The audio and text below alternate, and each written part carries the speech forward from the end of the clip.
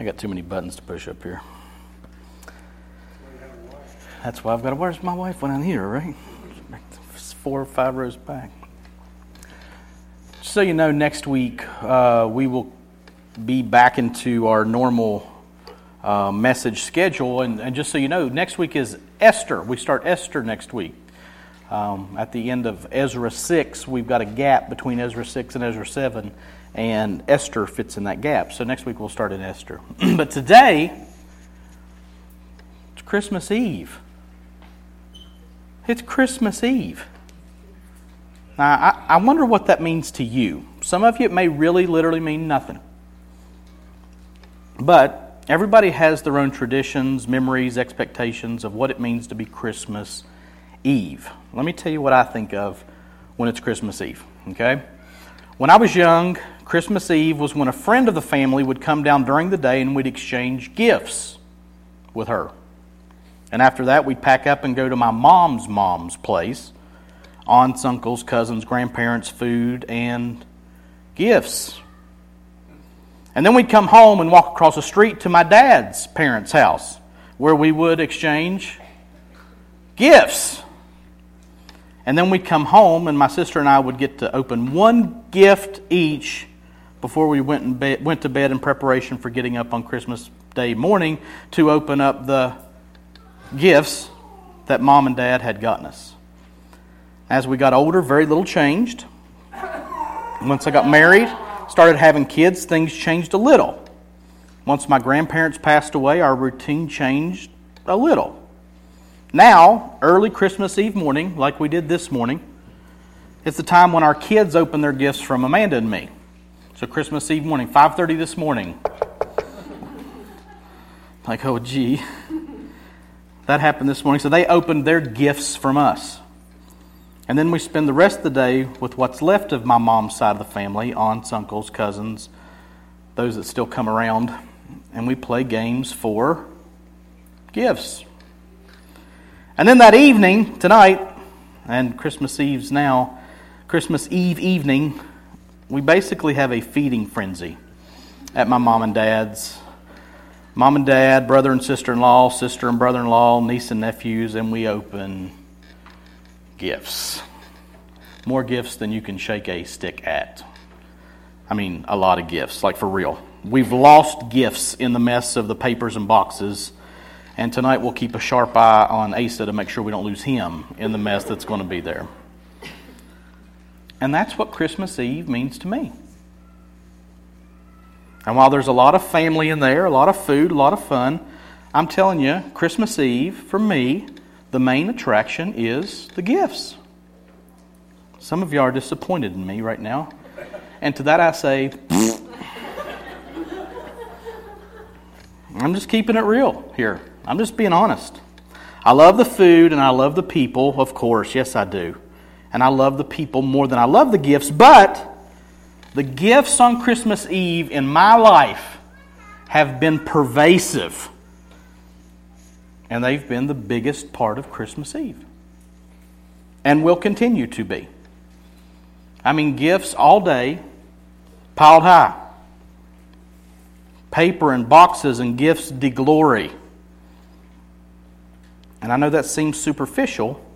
It may even seem materialistic or commercialized, like Charlie Brown complained about. And to that I say, okay, I'm not going to argue with you about it. And I also don't want you to think that I blame my parents for instilling that in me. Like that's the thing that I should focus on Christmas Eve. And can I say that that's exactly what they planned? No. But it did happen. And you know what? I don't care. I'm glad, actually. Because listen very closely to what I'm about to say. Christmas is about presents. And I'm not being sly here and playing with words and like it's the NCE. Christmas is about the presence of God. That's not what I'm saying. I'm saying Christmas is about presents. E-N-T-S. Christmas is about gifts. And you say, well, why would you say that? because I believe completely, totally, and WHOLLY, holy, Christmas is about gifts. And you say, okay, Jason, you're not preaching next week. You're done. Let's see what God says about it, okay? Because that's what matters, right? Let's see what God says about gifts and who gives them and who gets them on this Christmas Eve morning. We don't have one main text this morning, so we'll start with a quick survey of what the New Testament says about gifts and their recipients. If you have a Bible, you can turn to James chapter 1. We're going to be looking at verses 16 through 18. It'll be up on the screen too if you don't have a Bible. And we're not going to ask you to stand this morning because we're going to read a lot of scriptures, okay? You'd be up and down and you'd get exercises and do like 628 squats if we did them today like that. But we're going to read James chapter 1, verses 16 through 18. The inspired apostle James writes this: "Do not be deceived, my beloved brothers. Every good gift and every perfect gift is from above, coming down from the Father of lights, with whom there is no variation or shadow due to change. Of His own will, He brought us forth by the word of truth, that we should be a kind of firstfruits of His creatures." Now, the first thing that I would want us to see as we look at these verses is that word every in verse 17. Every good gift and every perfect gift. Now, every is a totality word. It leaves no room for exceptions. And I also want to see the words good and perfect, which describe what kind of gifts are being considered. Anybody ever have a bad gift giver in their life? Now be honest. Come on, it's all right. You don't have to point them out. Quit nudging people, okay? But you know what I mean. You appreciate the thought and all, but what in the world made you think of me when you saw the Chia Pet? That's what I want to know. It's the thought that counts, right? No! Well, it is the thought that counts. But some people just aren't very good gift givers. Now, let me ask you this, and this sets a precedent for what we're going to talk about today. Do you think God gives bad gifts? Mm-mm. From our passage that we just looked at, God gives good gifts. God gives perfect gifts. God gives us what we always wanted. That's what God gives us. These are good and perfect gifts. And where do they come from? They come from God, who is called here the Father of lights. So if there is a good and perfect gift in your life, it came from God. And some of the things that we don't recognize as good and perfect gifts are good and perfect gifts. And they came from God as well. Some hardships, some suffering, some trials, those are good gifts too. James would later say, "Count it all joy, my beloved brethren, when you encounter various trials." So that trial, that temptation, could be a gift. So I'm not just talking about happy, happy, joy, joy today, but I am calling us to look at the gifts that God gives us and know that God, the Father of lights, gives us good and perfect gifts. And every good and perfect gift comes down from Him. And then look at what James connects that gift thought to. Of His own will, He brought us forth by the word of truth, that we should be a kind of first fruits of His creatures. So what is that speaking of? It's talking about our salvation.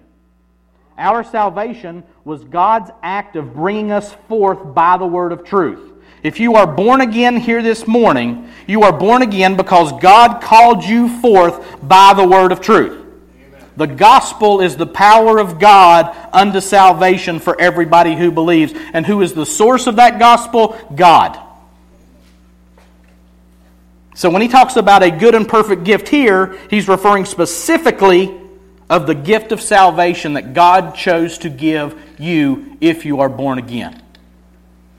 And that's a good gift. That's a perfect gift. We hear the word, the gospel, and God birthed us, brought us forth in a good and a perfect gift-giving way. So listen, God gives gifts, and they're good gifts. They're perfect gifts, including our salvation. Now, let's look at Romans chapter 3, verses 21 through 26. But now, the righteousness of God has been manifested apart from the law. Although the law and the prophets bear witness to it, the righteousness of God through faith in Jesus Christ for all who believe. For there's no distinction. For all have sinned and fall short of the glory of God, and are justified by His grace as they say it. Gift through the redemption that is in Christ Jesus, whom God put forward as a propitiation by His blood, to be received by faith. This was to show God's righteousness, because in His divine forbearance He had passed over former sins. It was to show His righteousness at the present time, so that He might be just and the justifier of the one who has faith in Jesus. Wow. Romans, right? Can I get an amen at the brilliance of God seen in the book of Romans? We spent 2 years in Romans, and those 2 years changed my life. And all the Bible is good. But God used 25 months of Romans to reconstruct my thinking. So we saw in James that God gives every good and perfect gift. And the main gift is the gift of our salvation. Now here in Romans 3, we see that gift of salvation described with hows and whats and whys. The first thing that I want you to notice is here in verse 24, where it says that those who have been saved are justified by God's grace as a gift. So, justification, which means being made right with God. I'm right with God. I am just. As I stand in His presence, I have the right to be there. That's justification. Justification is a gift of God's grace. Now I want you to get that. As we think about Christmas Eve and presents and giving, we see here that being made right with God is something that God gives us as a gift.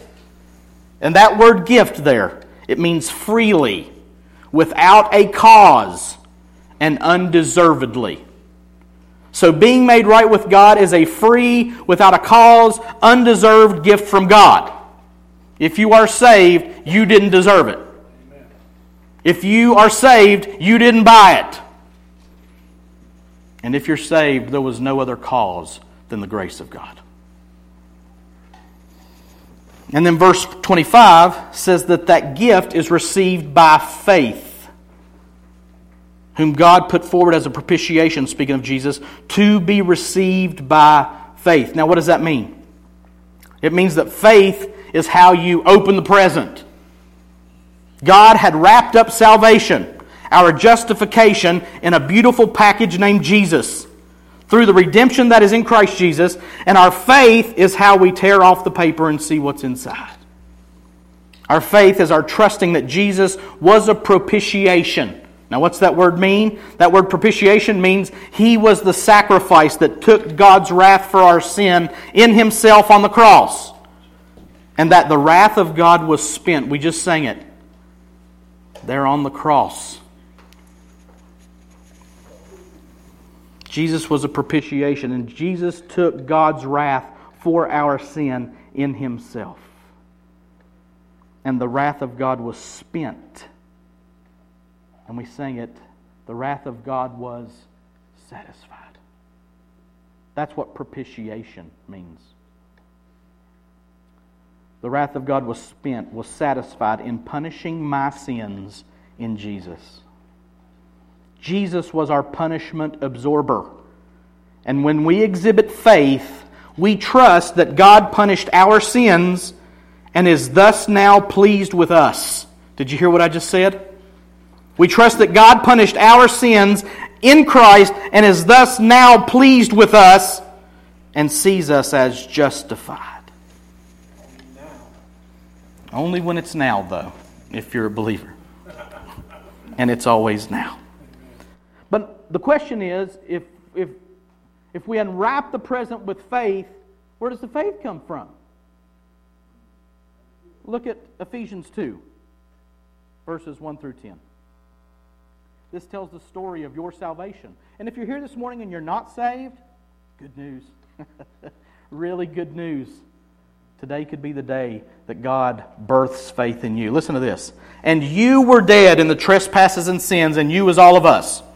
You were dead in the trespasses and sins in which you once walked, following the course of this world, following the prince of the power of the air, the spirit that is now at work in the sons of disobedience, among whom we all once lived in the passions of our flesh. Let me read that again. Among whom we all once lived in the passions of our flesh, carrying out the desires of the body and the mind, and were by nature children of wrath, like the rest of mankind.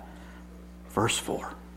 But God, being rich in mercy, because of the great love with which He loved us, even when we were dead in our trespasses, God made us alive together with Christ. By grace you have been saved, and raised us up with Him, and seated us with Him in the heavenly places in Christ Jesus, so that in the coming ages He might show the immeasurable riches of His grace in kindness toward us in Christ Jesus. For by grace you have been saved through faith.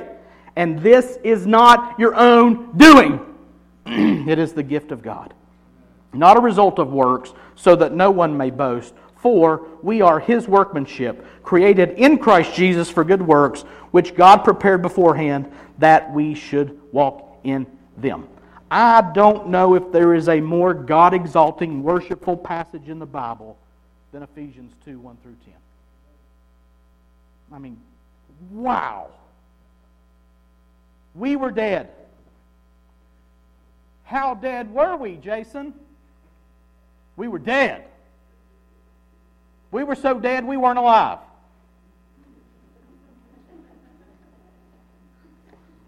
That's how dead we were. And who were? Who were dead? All of us were dead in our sins and trespasses, living for our bodies and desires of our minds. And as such, we were fully deserving and headed for the wrath of God. But we saw back in Romans 3 that Jesus absorbed God's wrath for our sins. And here in Ephesians, we see that God, being rich in mercy, because of the great love with which He loved us, even when we were dead in our trespasses, God made us alive together with Christ, and raised us up with Him, and seated us with Him in the heavenly places in Christ Jesus. And how did He do that? Why did He do that? By grace you have been saved, is what verse 5 says. And then verses 8 and 9. You want to talk about good and perfect gifts? For by grace you have been saved through faith, and this is not your own doing. It is the gift of God, not a result of works, so that no one may boast. By grace through faith you've been saved, and this is not your own doing. What is not your own doing? Is the grace or the faith or the saved part not your own doing? And the answer is yes! All of it is a gift of God's grace. None of it, the grace, the faith, nor the salvation, are a result of your works. They are gifts from God. Why? So that no one may boast. Nobody can open these gifts and say, well, you know what, I was a pretty good boy this year. I deserve this. Nor can anyone offer to pay a little on the gift so that the expense can be shared. Oh man, I know that cost a bunch. Here's 20. Let me just at least help out here. God does it all so that God gets all the glory. And here's a key thought for today. Listen, listen, listen. Whoever gives the gifts gets the glory for the joy that the gifts bring. Whoever gives the gifts gets the glory for the joy that the gifts bring. Nobody boasts in how awesome they are for receiving cool gifts. You don't open up a good gift and say, man, I am awesome. Look at me. And if you do, I want video of it because that's pretty awesome. Nobody does that. You rejoice in the giver. You look at the name on the from section of the tag and you say, wow, thank you. It's what I've always wanted. You got for me and gave me that which brings me joy. You see what's going on here? God gives good and perfect gifts. Every gift that is good and perfect comes from Him. He is the ultimate source of them. So who gets thanked? Who gets rejoiced over? Who gets celebrated? God does. I get perfect gifts, and God gets worship and glory, which is how He designed it. But what if I want to try to earn this gift? What if I feel real guilty because, God, you spent a lot of money on me. You sent your only Son, and I feel real guilty, so I'm going to try real hard to earn your favor now. What if that's your thought? What if you want to do your part and show God that you wanted what He offers and that you want to earn it or pay for it? What then? Let me take you to a little story in the book of Acts. Let me paint you some context here before we jump into the text. In this passage, the early apostles are in Samaria, which was bad to them, but God sent them there. They're in Samaria preaching the gospel and strengthening those who had already believed and received the gift of salvation. So these are early apostles, okay? Peter, John, those fellas. And a magician in Samaria named Simon believes, and then he sees that the Holy Spirit is falling on these new believers after the apostles laid their hands on the new believers. He wants to be able to do what they're doing, and he wants to pay for it. Now watch this. Now when Simon saw that the Spirit was given through the laying on of the apostles' hands, he offered them money, saying, "Give me this power also, so that anyone on whom I lay my hands may receive the Holy Spirit." This guy wants to give good gifts, right? But Peter said to him, "May your silver perish with you, because you thought you could obtain the gift of God with money. You have neither part nor lot in this matter, for your heart is not right before God. Repent therefore of this wickedness of yours, and pray to the Lord that if possible, the intent of your heart may be forgiven you. For I see that you are in the gall of bitterness and in the bond of iniquity." Dang. I mean, this guy just wanting to give some good gifts, y'all. I got money, I'll pay for it. I want to be able to do this. And Simon just lays the hammer down on him. Peter lays the hammer down on Simon. Simon, the magician, is saying, "Hey, if I can pay, will you let me do what you're doing? I want to give God's gift, and I'll pay to be able to do it." And then Peter just lights into him. But Peter said to him, "May your silver perish with you, because you thought," listen, "because you thought you could obtain the gift of God with money. You have neither part nor lot in this matter, for your heart is not right before God. Repent therefore of this wickedness of yours, and pray to the Lord that if possible, the intent of your heart may be forgiven you. For I see that you are in the gall of bitterness and in the bond of iniquity." Now what's the core problem here? His heart's wrong. His mind's wrong. Why? Because he thought he could obtain the gift of God with money. He thought he could pay for it. He thought he could earn it. He thought he could use what was of him to purchase what God gives freely.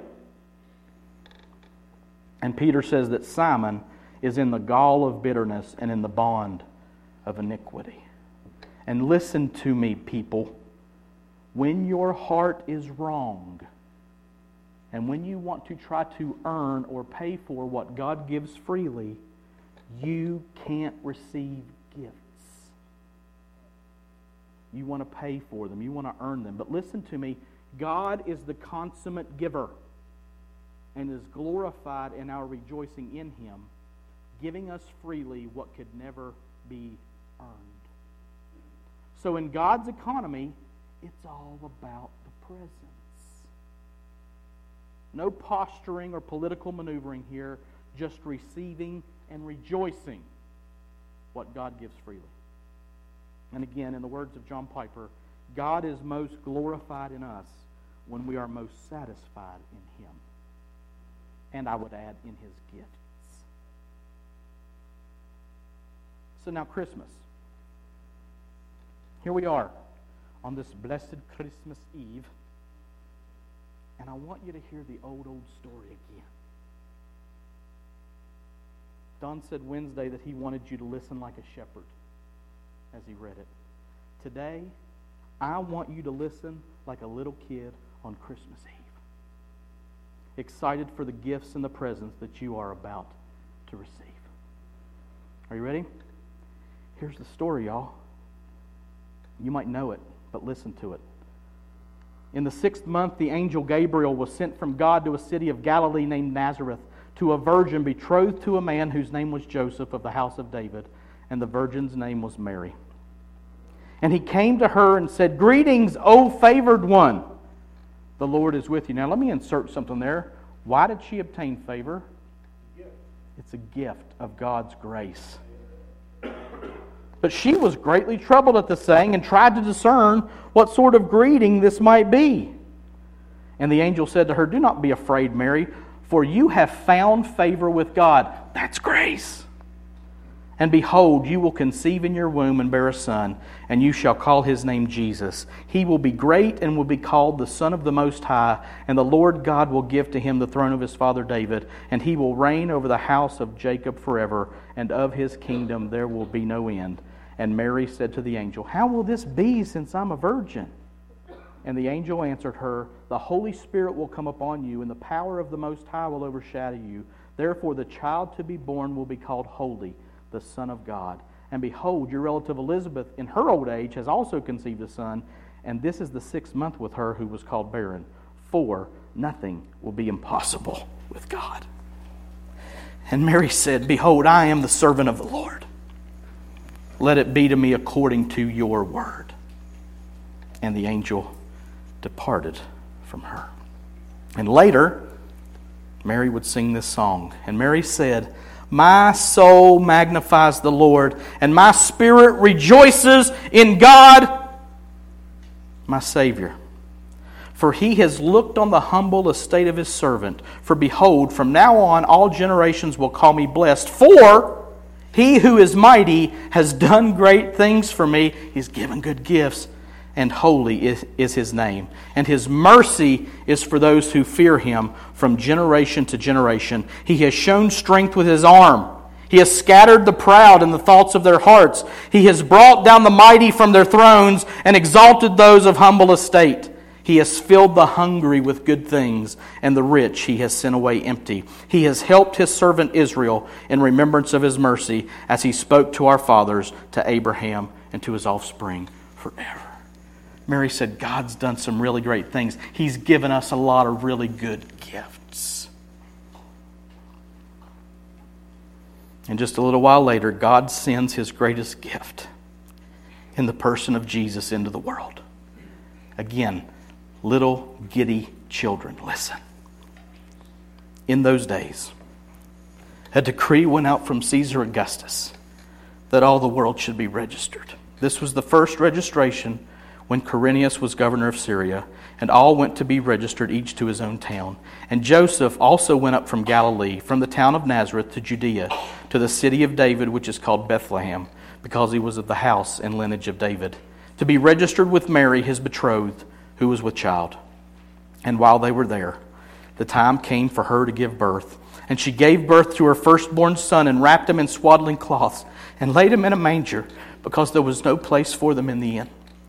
And in the same region there were shepherds out in the field, keeping watch over their flock by night. And an angel of the Lord appeared to them, and the glory of the Lord shone around them, and they were filled with great fear. And the angel said to them, "Fear not!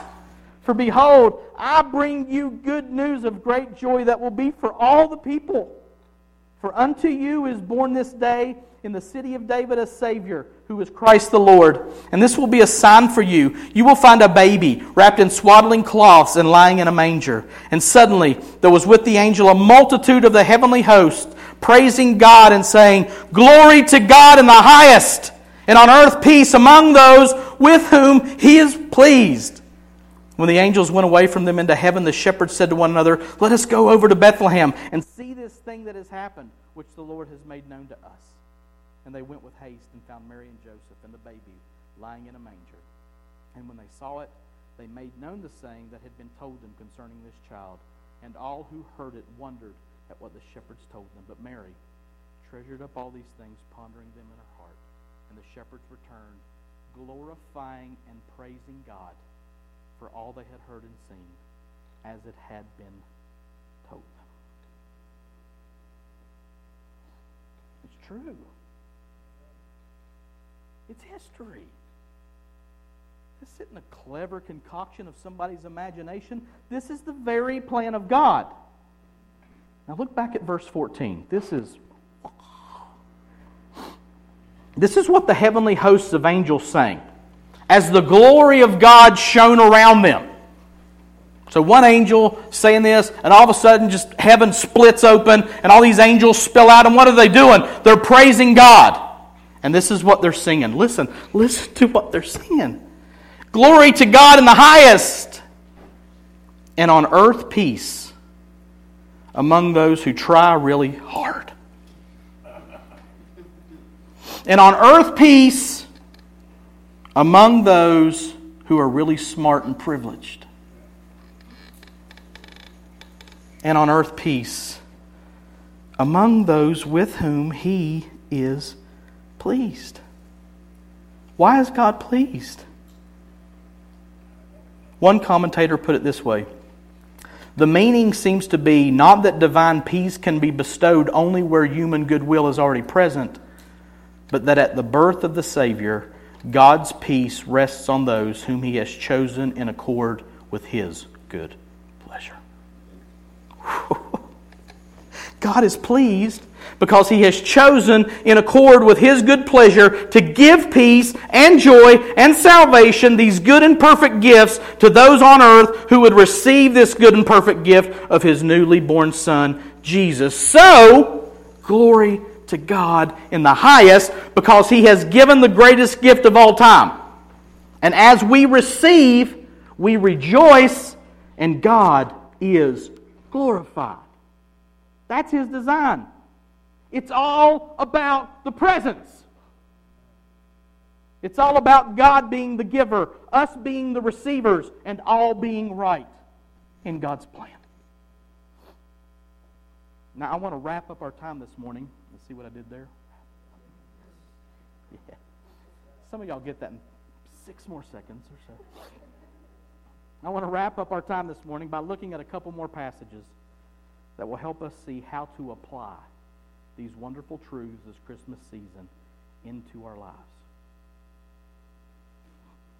What I want us to see as we close is that we are to be those who receive the gift of salvation from God, and then those who live as gift receivers for the rest of our lives.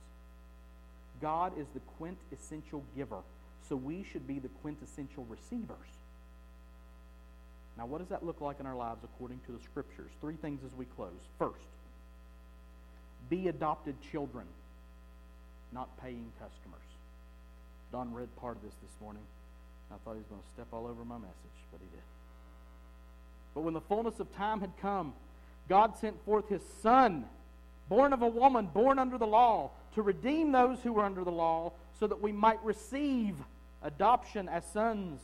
And because you are sons, God has sent the Spirit of His Son into our hearts, crying, Abba, Father. So you are no longer a slave, but a son. And if a son, then an heir through God.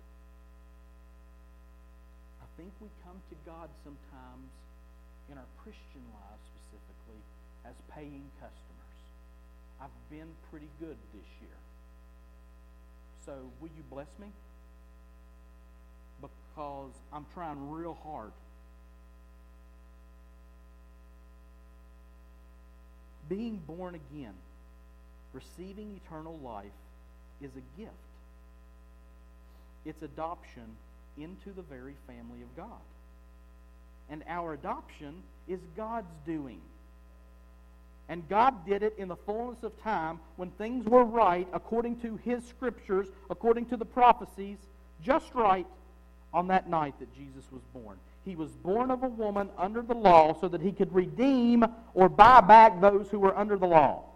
That's us. We can't redeem ourselves. We're dead, remember?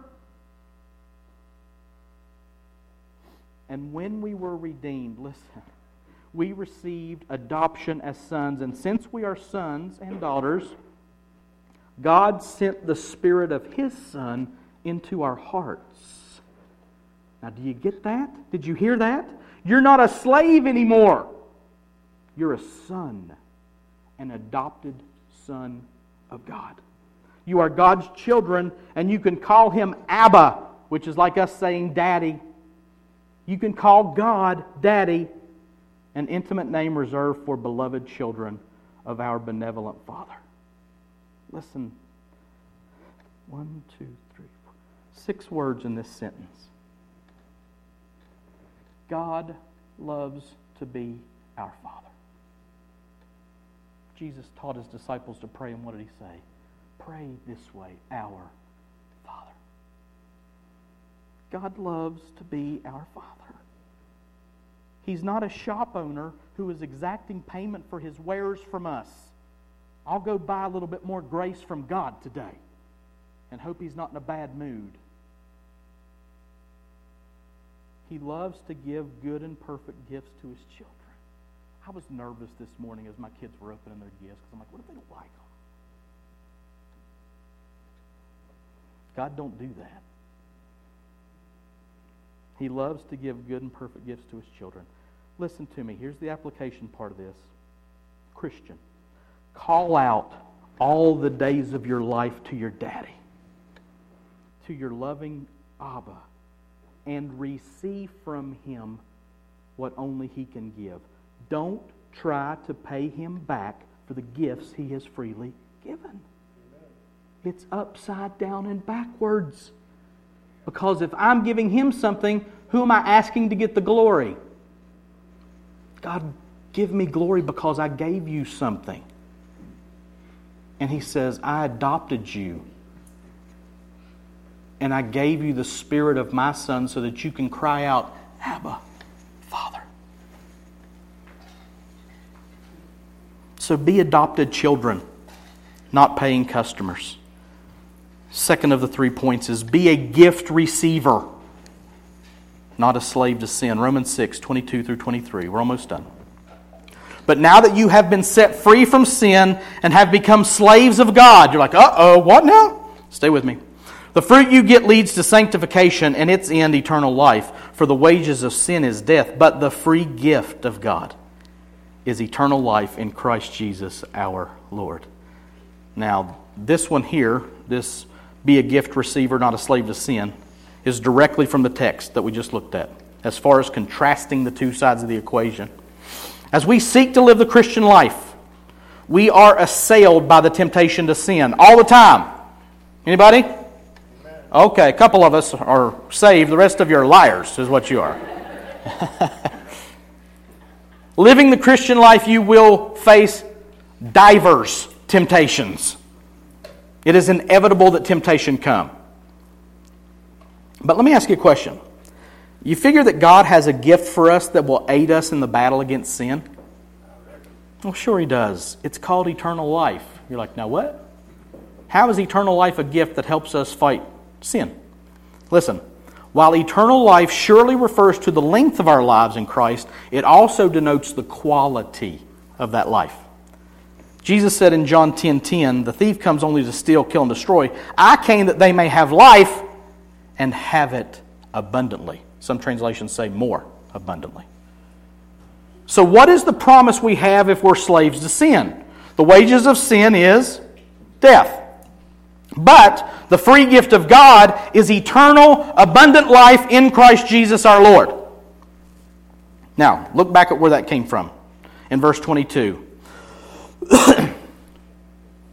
This life is found in Christ Jesus our Lord. We've been set free from sin and have become slaves of God. Now, there's that word, slaves. What now? Question mark. I thought we were children. That's what we just looked at, right? And we are. Just like Jesus was. We are slaves and children.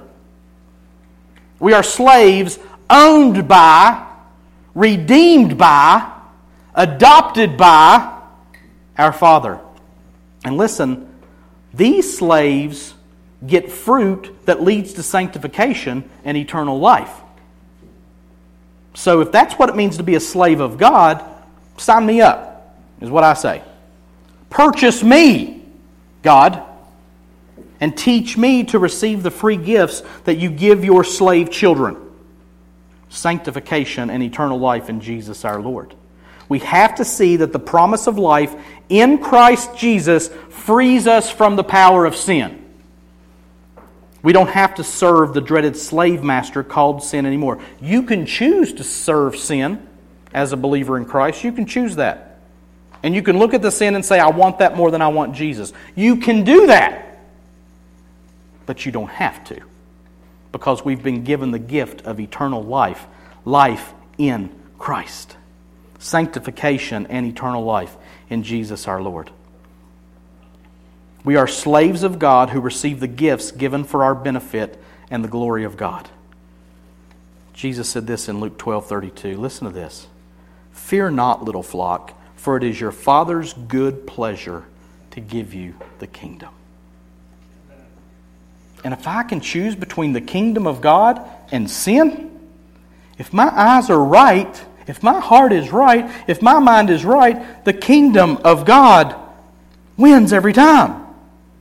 It's when I get my eyes on the sin and when I start living according to those lusts of the flesh and the lusts of the eyes and the pride of life that I choose sin over eternal life.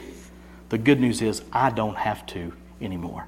God has given me eternal life. He has given me the power of the Spirit to kill sin in my life. So I'm a gift receiver. I receive the gift of eternal life, and I'm no longer a slave of sin. So be adopted children, not paying customers. Be a gift receiver, not a slave to sin. And this is my last one. Be a worshiper, not a worker.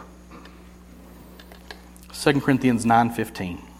Thanks be to God for His inexpressible gift. And here's the core of what needs to be seen from all of this. We are called to worship God, not work for God. Oh, for so much of my Christian life, we were talking about it this morning, I've been told to work for God, serve God, sacrifice for God, and language of that same sort. And I do have to be a doer of the word. That's true, that's biblical. We are servants, or like we saw in the last point, we're slaves of God. But does that mean that I have to be sour and dour and everything must be duty with no delight? I'll use the Apostle Paul's words here, by no means, which is translated, no.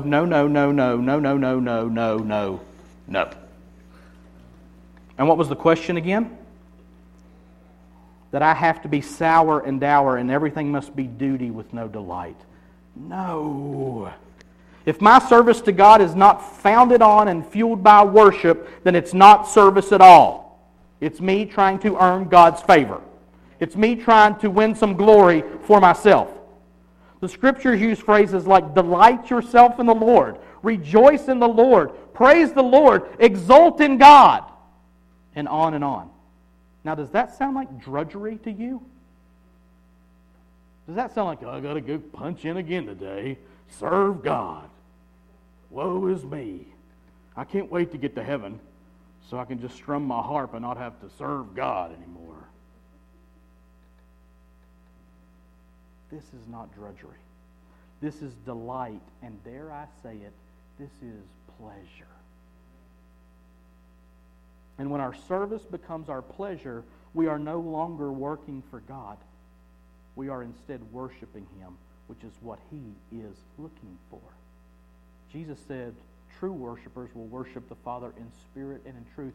These are the types of worshipers that the Father is seeking. The Father is seeking worshipers, not workers. And the shift in our mindset from working for God to worshiping God is at the very heart of Christmas, the very heart of the gospel. God, the giver, gave His very best so we can delight in the joy that His gift brings us. Our joy is His glory. And if we are stuck in a mindset of I have to be working for God and doing what He tells me to do and I can't do what I really want to do, then we miss not just the joy of Christmas, but we miss the gospel itself off the map. John Piper speaks of this in his manifesto of joy called Desiring God. And he puts it this way. This is not from Desiring God. Desiring God, you should read. This is not from that. He says it this way: Christianity is fundamentally convalescence. Patients do not serve their physicians. They trust them for good prescriptions and therapy. The Sermon on the Mount is our doctor's therapeutic regimen, not our employer's job description. He goes on to say, our very lives hang on not working for God. And then he uses this passage, Romans 4, 4 through 5. Now to the one who works, his wages are not counted as a gift, but as his due. And to the one who does not work, but believes in him who justifies the ungodly, his faith is counted as righteousness.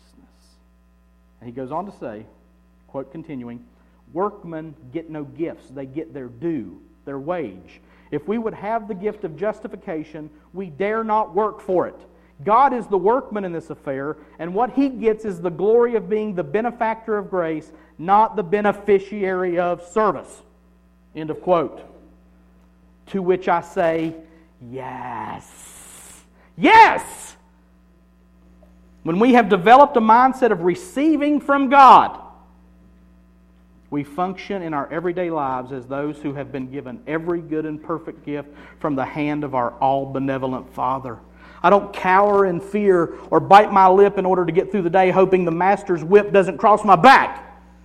I'm rejoicing in the gifts, the trials, the successes, and the failures, knowing that it has all come to me through the hands of the one who loved me and loves me so much that He can only give me good and perfect gifts. And delighting in the gifts glorifies the giver. Piper again says this, and we're almost done. And we know, and this gets right to the heart of the matter, Piper says, that if you love a person, for example, your wife, and she puts some thought into buying you a gift and puts it under the tree, and you open it on Christmas morning, you know that she will feel loved if you go bananas over this gift. If you lay the gift aside and say, I really don't care about this, just you, sweetie. Well, that's going to get old quickly, Piper says. However, if a man breaks into your house with a gun, puts the gun to her head and says, I want your gifts or I'll kill her. Piper says, really? Are you kidding me? Take the gift, knucklehead. And the wife would know, of course, that her husband loves her 10,000 times more than he loves the gift. And yet, if he belittles the gift, if he turns away from the gift, he's not loving her well. And so that is the way it is almost all the time with God in this world. End quote. So I spend my life looking for and enjoying the gifts of God in my life. And that leads me to worship in response to the goodness, to the gifts that He's given me. I'm not working for God. I'm worshiping God because He is giving me good and perfect gifts at every turn. I'm not working for Him to earn my keep or earn His pleasure. I understand that everything that I have is a gift. 1 Corinthians 4:7. For who sees anything different in you? What do you have that you did not receive? If then you received it, why do you boast as if you did not receive it? All we have, everything we have, has come from His hand as a gift. So don't boast in your work, but rejoice in what you have received. Worship, don't work, and enjoy God and His gifts. And the greatest gift that I could give to you this morning is the gospel. And the best news in the world starts with the worst news in the world. You are a sinner. You are dead in your trespasses and your sins. And you need a Savior. Lucky for us, there's this thing called Christmas, right? Because God sent a Savior into the world named Jesus Christ. And we saw that He was born of a virgin, conceived by the Holy Spirit. He lived a perfect life. He kept the law perfectly. And then He went to the cross, and God punished your sins in His body. And He died. He was buried, and then He came back to life. God raised Him back to life to show Him that He approved of the offering. Then he showed himself alive to over 500 people over the course of 40 days, and then he ascended into heaven. And he sat down at the right hand of God, having completed the work that he was sent to do. And now he ever lives to make intercession for you. So, sinner, if you are here this morning and have not trusted Jesus Christ as your Savior, come and say, I am a sinner and I need a Savior. Jesus is that Savior. God, I trust that the gift you gave me in Him is sufficient to save me from my sins. And if you've received that gift, remind yourself again of the old story. God did this because He is a fantastic giver. You don't have to work to maintain His favor. Your favor is found in the person and in the work of Jesus Christ. Therefore, rejoice in that work. Rejoice in the person of Christ and worship God in response to the gift that He has given you freely. And tonight, I don't know what your customs are, but we're going to open some gifts, y'all. A lot of them. And then we're going to go to those folks' house tomorrow, and we're going to open a lot more gifts. And you know what? I'm going to see it a little different this year. And I'm going to rejoice in free gifts that I get to give glory to the giver for. And I'm not going to work for favor. I'm just going to say thanks. This is really good. Thanks be to God for His inexpressible gift. Let me pray. God, I praise You that You are a kind, benevolent, loving, giving Father. And God, one of the greatest gifts You give us is the gift of conviction of sin.